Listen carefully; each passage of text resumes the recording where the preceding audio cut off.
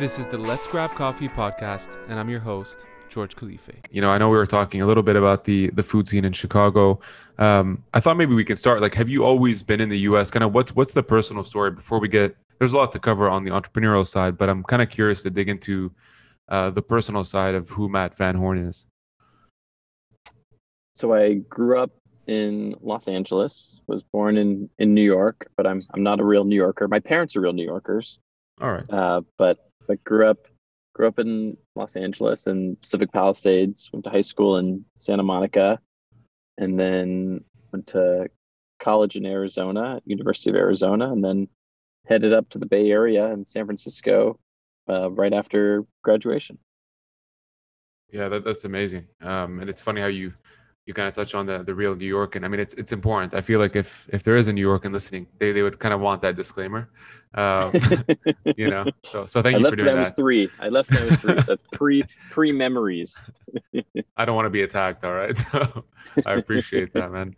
It's pretty cool to see kind of the different places you've been in the U.S. and one of the cool things in your story, especially early in your career. I actually didn't know this even existed, but one of your first roles or first jobs, I believe, was actually working within marketing at something called the Hollywood Stock Exchange. Now, working for the Toronto Stock Exchange, this kind of appealed to me personally, but curious for those listening, like, can you actually just explain what the Hollywood Stock Exchange does and what your role entailed? So the Hollywood Stock Exchange was an online game. It was a Web 1.0 startup. Very high profile, very well funded, was backed by, I believe, a lot of the movie studios or had connections to a lot of the movie studios, started by Max Kaiser, who is a very, what's the word to describe Max? He's very loud and proud about whatever he's excited about. He's very excited about Bitcoin now, but this was a long time ago. I was in high school. So this is like 2000 and like 2001. And the Hollywood Stock Exchange, we would IPO different movies. So like if James Cameron is working on Avatar 5, we would like IPO that and people would be able to play and buy and trade off the excitement and hype. And if an exciting actress or actor joined the movie, then it might go up in value. And but it was all for fun. And it's still around somehow, some way. But what was really interesting is the company went from, I think when I joined, about 50 people to then 200 to then the disaster of the dot-com bubble starting to burst. And I remember it was down to like 15 people, but they kept me around because I could keep updating the webpage and keep launching new IPOs. And I was a cheap minimum wage intern. So I was able to go through that whole boom and bust as a high school kid at 16 years old, which was really, really cool. I mean, that sounds actually really interesting, especially given kind of the times. I feel like when you look at simulations, trading simulations as an example, or even you kind of see a little bit on the esports side, doing some similar things on the platform side. But just, hearing that was the case in, let's say, the late 90s, early 2000s is pretty interesting, specifically when you're the youngest employee going through the ups and downs of what became the dot-com boom, right? And I just thought this was life. I didn't like in real. I just thought this is how the business world. Oh yeah, sometimes you have good times, sometimes you have bad times. Like obviously in retrospect, I'm like, oh wait, that was like a big giant disaster, the dot-com bubble bursting. But in real time, it just felt like, I don't know, this is the work world. Was it also, and it's interesting you say that because one of my questions was like, when was your real, intro to entrepreneurship? It seems like when you went to the University of Arizona, you did study business, dabbled in entrepreneurship and stuff, but was kind of the post-Hollywood Stock Exchange role the real introduction to what entrepreneurship looked like for you? It was for startups, and I don't know where the bug to build things and start things came from, but my friends and I, we were always building little web pages in high school and little web projects. And when I remember when I was a junior in high school, I visited University of Arizona and I met with the dean of the business school. And I said, hey, I'm coming to your school for the entrepreneurship program. Can you please pre-accept me? And he said, huh? You apply as a junior in college, not as a junior in high school. Like, what are you doing? And I'm like, no, but I only want to come here if I get into your entrepreneurship program. And he's like, okay, well, apply your junior year of college, not high school. And of course, that frustrated me. But then fast forward, I ended up applying my junior year of college when I was at the school, and didn't actually get into the program, the entrepreneurship program that I really wanted to go to. I'm assuming because my grades were not perfect. The two of my friends who got in, they both had perfect GPAs. I did not have a perfect GPA, and but that I didn't take no as an answer. So I ended up just showing up at orientation and starting to form my team and my group, and my team elected me general manager. And then I went up to the people running the program, like, please, will you let me in? And they were like, are you going to work really hard? I said, yes, I will. I promise. And they let me into the entrepreneurship program finally. Yeah, that's sometimes you got to kind of dig your way into it. But it's interesting too, because you touch a lot on the university side. And, for me personally, I went through finance and I didn't really get a intro to what entrepreneurship looked like until I joined the exchange, then seeing like Shopify go public. I mean, that really was the first time I actually understood what this all meant, kind of what the ecosystem looked like, how tight knit things are.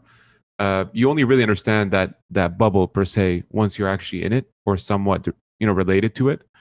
But in university, not so much. So curious on that premise, like the difference between the academic and the practical side. It does seem to me from the onset that entrepreneurship is one of those things that you really have to go through from a practical lens.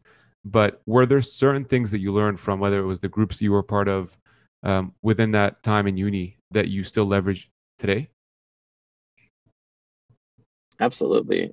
I was in this I call it my nerdy Jewish fraternity that I was a member of, called AEPI, which I had a great time in. And one of my the activities that I loved most was the recruitment process and recruiting people to join the fraternity, which was actually like pretty expensive for as a college student. And I just was obsessed with finding the highest quality people to join and convince them. And I had to convince them to join in, like the joke about fraternities is you pay for your friends, quote unquote. But it's true, fraternity is expensive. And so convincing people that don't want to do something to then see the benefits and then join, that was something that I became obsessed with. And that skill set has carried on to anything that I've done since then. And one of my favorite activities to this day is recruiting and trying to get the most talented people to work at June, to work at Weber. Like, for example, I updated my LinkedIn yesterday just to put Weber on there.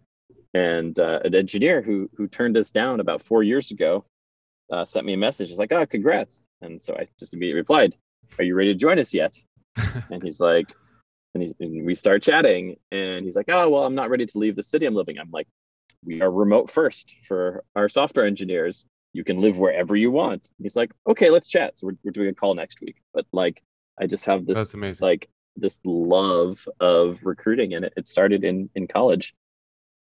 Well, I mean, thankfully it did. And I feel like it's also one of those skills that takes time to build. It comes with, both the, I guess, the sort of honed skill, but also there's a bit of intuition. There's a bit of experience that comes with it, different situations, the goods, the bads. I think that we all know from your time and from your love recruiting and hiring, real talent, which, by the way, we all know in tech how difficult that could be, how competitive the landscape, especially for development, is, right? Like computer dev and that side of the business. Even probably for sales and marketing, arguably could be the same case. What two questions for you? One, what are some of the things that you consider being like real talent, the ones that really stand out for you and can get in a call with Matt next week, as an example? And the second one, from the other side, how do you set yourself up to be differentiated from the environment that seems entirely competitive? Yeah, it's a good question. I think for me and for Nikhil, my co-founder, it's about finding people that want to be part of this mission, that want to believe in what we believe. And for us, with June, where we started a smart appliance company from the ground up, we did that because we love food, we love cooking, and none of the tools that we had made us happy. They didn't give us the joy that we wanted out of cooking, and so we had to make those tools ourselves. And so we weren't finding the thoughtfulness in the indoor space that we wanted, so we had to make it ourselves. And so on the recruiting side, being able to tell that story and get people excited about this movement of something that Nikhil and I so strongly believe in on the cooking front, to be a part of that is really exciting. Yeah, I think that sort of genuine, love for what you're building probably stands out a lot. Um, and I was still curious, like so definitely addressing the part where you're differentiated, and curious from the other side of the table, when you are sitting in front of a candidate, what really stands out to you? If we can kind of pinpoint it to two or three things, I'd love to kind of really dig deep in your mind and see what you would regard as kind of top talent that you would hire firsthand at June or otherwise. Well, so one of the areas that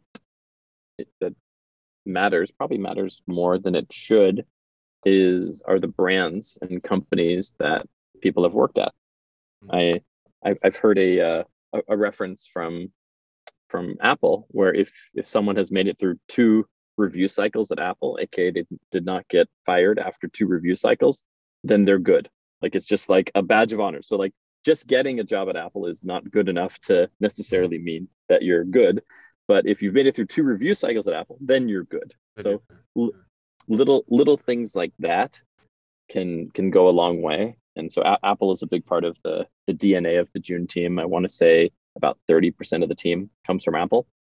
Wow. And we, in the early days, when we were just getting started, when we were looking to hire our first program manager and our first mechanical engineer, our first product designers, when every time we deviated away from an Apple engineer being our first one, it didn't feel right. And so it took us longer. We probably shipped later because we were waiting and did not hire the first mechanical engineers that we were meeting that were excited about June. But we were patient until we hired our EPM, Danielle, who had traveled the world for a year and was at Apple in charge of the iMac line before that. Now she's our director of program management at June and Weber. And then also our first product designer, Nico, who joined us, who'd actually worked with Danielle previously, who's at Lyft now. And by setting our bar really high and being patient, which is frustrating to be patient, we were able to build this foundation. And then from there, we're able to start pulling from their networks and getting them to join. And we hired Drew, Matthias joined later, and we're able to kind of build this network effect, which is really, really powerful when it comes to recruiting. Yeah, that's actually a good point. It's funny, I haven't actually, well, I mean, I for some reason, I didn't consider that to be a pretty important factor in the sense of, having those network effects. When someone does join you, let's say as a CTO or even like a VP of dev or whatever, then there is that impact of their immediate circle, their immediate friends, usually being the same thread, wanting to then take on the jump and join the same startup. That's actually a really good point. I think that's seldom probably talked about as well. It's often hardest to find the first kind of couple, and eventually it just becomes, I think, easier and easier maybe. Totally. And one of the things that I say to new managers, someone that newly becomes a manager or newly becomes a director, that one of the most important muscles that they need to learn is recruiting, but not just normal recruiting, actually recruiting from your network and people that know you well, and getting them to join you is one of the most valuable skills as a manager, a director, a VP. Yeah, it's so true. It's so true. And I've often found, like, even when I joined a fintech startup, it was very much that case, where it's word of mouth, it's friends in the network. And I think from my side, coming from corporate to startup, it's even more comforting, right? When that there's also a personal connection there. So let's kind of jump in a little deeper. on the June story, you kind of touched on it a little bit from a recruiting perspective in terms of that passion or maybe that pain point. But setting out on a mission to actually transform the kitchen is no easy feat. You know what I mean? Like building an app maybe could be a bit easier, probably not as cap intensive, but when you want to build a very kind of smart um, oven that can recommend like the perfect temperature to roast a chicken as an example, or to make a steak, like these are I think harder situations to come across. And so from a starting point, probably for a lot of the aspiring founders listening to this who might want to take on similar situations, how do you even start to map out what will eventually become June of what we know today? So there's this really important feature that entrepreneurs need and have in some ways, and I call them horse blinders, where if you're going to try and do something completely insane and crazy, like starting an appliance company from scratch when no one on your team has ever worked on an appliance before, to build, for us, it was building a countertop oven with a camera in it that didn't melt and localized machine intelligence to recognize most commonly cooked foods and cook them perfectly.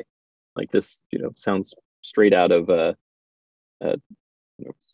futuristic TV show and not something that could possibly be feasible, even though we know each thing has been done in different ways, just not as the sum of all these things. And so you need these horse blinders on that don't talk you into the thousands of reasons you should not do this and it is a bad idea, but just pick your idea, stick with it, make decisions as you go. And for us at June, we got very lucky, and we also were very fortunate that we went from one person to the next that was willing to help us out and to help us figure out how the heck we pull this thing off, one challenge and hurdle at a time. So in the beginning, we'd never shipped a consumer hardware product before. Nikhil had worked on the iPhone at Apple, but that's very different than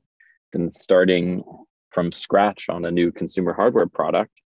And my old boss, Kevin Rose from Dig, he knew this guy, Liam Casey. Liam, there's articles about him. He's known as Mr. China. He's an Irish guy that's known as Mr. China and runs a major manufacturing and product design consultancy agency called PCH. And we got introduced to Liam very early, and Liam was an early believer. And he said, hey, we'll give you a conference room. You can work out of here in the early days, and we'll have a team that can help you out, and I'll send introductions for you. And then he introduced us to the team at Ammunition, Bob Brunner and Matt Rowlandson, and they were the industrial design behind Beats and had done a lot of industrial design for Square. And very early on, they believed in us. They believed in Nikhil and I, and started doing work with us in the beginning for free before we had any money in the bank account. And Wow. they were hopeful that we would get funding, that we would be able to make this thing work. And we did end up paying a lot of money because they did a lot of work with us, and they've been incredible to work with, and Jonas. And but they took a chance on us, and so many people were so nice, and we were so fortunate, while we kept our horse blinders on, that yes, we are going to build this product from the ground up through hell or high water. And we kept getting lucky and meeting smart people that introduced us to another smart person, and we kept going. You do talk about, like, when in your kind of starting paragraph, like you were saying how um, typically like the hardest challenges is overcoming what maybe others might not see. And I've heard equally as important to also listen and also learn from the no's that you might receive from whether it's investors or potential partners or customers. Um, you do talk about kind of the luckiness aspect, and of course, I'm sure um, you guys were executing in the right way. But what were some of those no's that you received, or kind of the hesitations? Like, did you pitch this to someone that, looked at you and just thought you were batshit crazy, kind of like that? I'm curious if you guys had a moment like that. So many times, hundreds of times. And it's especially true in fundraising. So our easiest round to fundraise for was our seed round. So our $7 million seed round that we did out the gate. And that was the easiest to raise for. And it was still felt like a 50-50 split of, you're absolutely insane, there's no way I'm investing in this, and you're absolutely insane, I'm investing in this. It was the general consensus was the same, but there was I don't remember the number, but maybe call it a 50% hit rate that was like, if this works, then this could be really, really interesting. And so I remember that first phone call I got from First Round Capital. We'd pitched two firms, First Round Capital and one other, and I got the phone call from the first firm that said, "Sorry, you're insane. We're out." And that firm I really thought was going to be in, and so I was like, "Oh man, what if no one is going to fund this thing?" Right. And then I got the call from Rob Hayes from First Round Capital, and Rob says, "Matt, you're insane, but Nikhil seems smart, so we're in." You're like, "Nikhil, so thank I'm you, like, man. Thank you for saving the day." You clearly didn't call me smart, which is totally fine. Nikhil is much smarter than me. I will totally take that. and then they said yes, and I was like, oh, okay, there's a chance that we might be able to pull off this first round of funding. And then we did, but there have been so many no's along the way. And when did you guys, I think this is a kind of a cool anecdote. I know it's not, listen, as like a serial entrepreneur, I know these things might seem kind of small in magnitude, but maybe to the average listener, it's a cool kind of anecdote when you get a celebrity on board. I think there's a bit of a different flair, and obviously strategic in many ways, but when and how did you guys get Ashton Kutcher to get involved? And for those who probably know, and he's been quite active on the angel investing side himself, or I think with a fund, if I'm not mistaken. So Ashton was an investor in Path, the last startup that I'd worked for, and I'd met him a few times, but I didn't really know him. And when Nikhil and I were raising that seed round, where I said, felt like that 50-50 hit rate of people being in versus people being out, and we met up with him, gave him our best pitch, and he said no. He was not interested. He liked the theories of a new appliance company, but he didn't think it was the right first product for us to tackle, and he was out. And then fast forward to, we were about to do our pre-order campaign and announce the product to the world, and I'd actually given up on him investing. I did not think that he would, but I just wanted him to come by and see the product and do a demo for him. And he came by, and immediately when there's this clip of Ashton where he's on Jimmy Kimmel,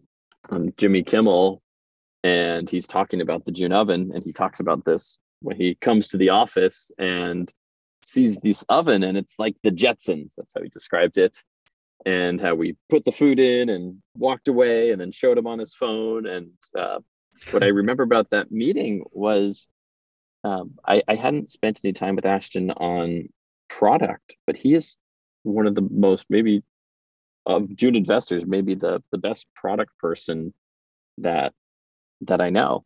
And so we just jammed on product ideas. We were thinking, like, how do we, since the June is not a microwave, for things that are faster in a microwave, like reheating coffee and things like that. So we then like jammed for like 20 minutes. Okay, how could we figure out how to reheat coffee really quickly within the June? And like jamming on different concepts around that.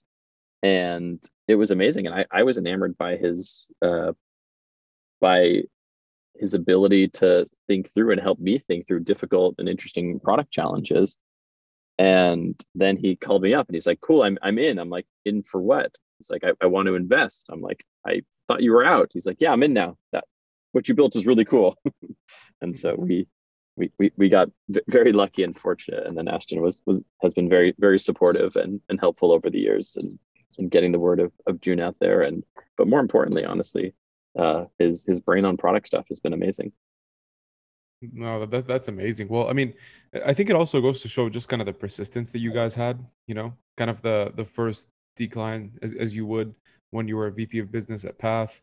You guys met up a couple of times. Someone else probably would have either forgot or just kind of dropped the ball on it.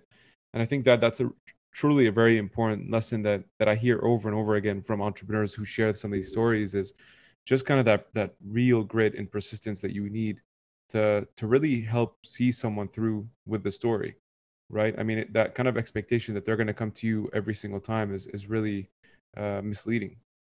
Totally. So I remember I had yeah. this memory from high school. I don't remember. It would be better if it was an actual human. I remember what human it was, but I remember I got a business card of a CEO of something, and I was like, "Oh my goodness, I'm just going to cherish this business card, and I will one day there could be an ask where I want to email this CEO and ask a favor." So, like, because I shook his hand once at a conference, but like that's not the right approach. The right approach is figure out how to build a relationship. How do I add value to that person so that a relationship could be created? Because just holding on to that piece of paper and like hoping for one day that you'll have a reason to do it, that's not a good system. And so I think absolutely to figure out how you add value to someone, even if you don't have an ask at the time, it's the best time to possibly do it. Yeah, I mean, I don't know if you've ever read Jeffrey Gitomer's books, but he has just this one quote that I keep referencing, but it really I think stood out to me the most, and it's um, a sale will earn you a commission, and a friendship will earn you a fortune. And I think that's probably a good kind of mantra to have when building relationships. Um, so we kind of talked about a little bit of the growth and kind of I guess the tipping point. When did you guys really feel like with June? You started innovating with something that was really, really special for the market. I mean, for people who don't or may have never crossed what June is, I definitely recommend checking this out. It has some really cool features. It links to an app. It has so many different elements to it, whether it's on the heating side, the insulation, just kind of finely tuning what cooking could be without you having to know what exactly to do or waste your time in the kitchen. But I'm curious, like, when was that real tipping point when you guys truly felt like you had success with this product? I still don't know that I feel that way, but because there's always that next milestone. There's always that next thing that I want to get to, that next echelon of sales or engagement.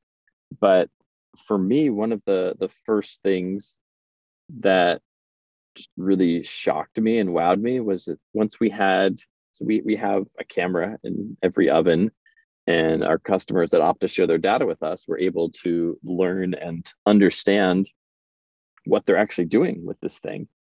And for us, once we started getting the early data that our customers were using the June oven 2.5 times per day, that just blew my mind and made me say, like, whoa, what the heck are they doing? And we literally know. We know that they're using the June for breakfast, whether it's making bacon or toast. And then usually at dinner, they're doing salmon or chicken or steak. And they're using it 2.5 times a day. That was the thing that just said, whoa, we might have something here. Like this product, people seem to like it a lot because it becomes their primary cooking device. And something that we didn't realize at the time, we kind of were coming in and saying, like, yes, this will obviously replace your toaster and toast, but you won't use your big oven again unless you're cooking for 10 or more people. Mm-hmm. But one of the things we didn't think about was that it would replace a lot of stovetop cooking. So usually people, when they cook a chicken breast, they just cook it on their stovetop and they're constantly cutting into it. Is it still pink? Is it not? Or a piece of salmon or a steak. And you have to babysit the stove the whole time to make sure you don't ruin your food. And with the June, you just put the salmon in, you close the door. It says, you liked it medium rare last time. Do you want it medium rare again? And you just say yes. And you walk away, and we'll even predict how long it's going to take. If you've got like a 2-pound piece of salmon versus a tiny fillet, a tiny fillet is going to take about 9 minutes, no preheat. The 2-pound salmon is going to take probably 16 minutes, no preheat. And you just walk away, and it's so easy. Well, I think that's exactly kind of the vision that I had when I first checked it out. It's also just the cleanliness part that I imagine is such an amazing advantage. Dude, every time I cook something, and I don't know if it's just me, maybe you can resonate with this, but every time I cook something, especially when it's a stovetop, to your point, if you use olive oil, you literally have to spend like at least 30 minutes post cooking just to clean everything around the oven, or even kind of the kitchen tops that might get covered with oil spills. And I think that is probably another advantage. And the other one is that fact of walking away. When you're cooking something, you have to stay on top of it every second, for several reasons. And I think just being able to use this for so many different reasons: toaster, slow cooker, air fryer, pizza oven. You could literally use this for almost anything you want that's related to cooking most things when you use an oven as an example. Absolutely. Yeah, no, that's critical. I wanted to touch on one thing as well, which is on the acquisition side. So, of course, I think the route for every um, entrepreneur is typically either you continue growing the business, you exit via M&A, or you IPO. You've had a couple of exits now, and I think it's fair to ask kind of some lessons learned, right? If you look at June, it was acquired by Weber, which you're currently the president of. If you look at Zimride, your previous startup, which I believe you're still an advisor of, it was acquired by Lyft. So these are some sizable acquisitions by notable companies. How was that process for you? And maybe talk through kind of the emotional side to it as well, that sometimes doesn't maybe seem to make headlines because it's not as clickbait worthy. Yeah. So I'll just go with Weber, and how that came to be. So Mhm. when we originally were starting to think through who our first potential partner might be to take June Technology and partner with them on, Nikhil and I thought that our first partner would most likely be someone that makes a big oven, and that we'd partner with June's Technology on a kind of built-in big oven. And so we had our list of the potential partners we might want to work with. And then out of the blue, in January 2018, I get a cold email from Jim Stephen, the chairman of Weber, who his dad invented the kettle, the classic charcoal grill, and then Jim was behind the Genesis, the gas grill that made gas grills. And he reached out and he said, Wow. quote, "I'm a big fan of your June oven, and I would love to talk to you about what we're doing at Weber and what you're doing at June. Could be worth the time for all. I'm opening to visiting you in San Francisco almost anytime convenient for you." And that was a cold email. Like, Weber was not in our list. And apparently, so I remember I screenshotted this email and I showed it to the whole team at All Hands. And apparently, I said, "Look, the chairman of Weber wants to talk to us." And people are like, "Matt, it's Weber." I'm like, "Oh, okay, sorry." I don't remember this, but multiple witnesses say I said Weber. I swear I would know Weber, That's but hilarious. It's and probably like then overexcitement, just in the moment. or I just I yeah, got you, man. I got your back who on this one. knows? Thank you. But apparently I said Weber, and then Jim flew out and met with Nikhil and I, and we just hit it off, and from there, and so they ended up leading our Series C round of funding Hmm. back then, and so they led that round. And then what was really neat about that is we got to know each other really, really well, and so we got to understand how this transformation that's been happening within Weber and how they think about product and how they think about the world. Got to spend time with Chris Scherzinger and the rest of the team, and it felt like the right fit on both sides. And we both had this kind of, no one said this at the time, but it was kind of this like try before you buy Hmm. mentality, try before you sell. So we both got to test each other on both sides and build product together, and it went really well, and we loved working together. And so in January we became 100% wholly owned by Weber. And I'm curious, as part of that process, like you talk about kind of, you know, getting to know each other a bit more as part of that Series C, which I think is very important. Typically, we hear a lot about the checklist that VCs or acquirers or maybe the exchange have when actually looking at companies or considering them for a situation. What was, and it could be a super generic kind of checklist that you had in mind when actually going through the process of building the relationship and ultimately kind of giving the green light to a process that ended up in, you know, June being wholly acquired by Weber? What were some of those questions that you had that kind of had to be addressed, maybe from a comfort perspective? I would just say culture and passion for great products.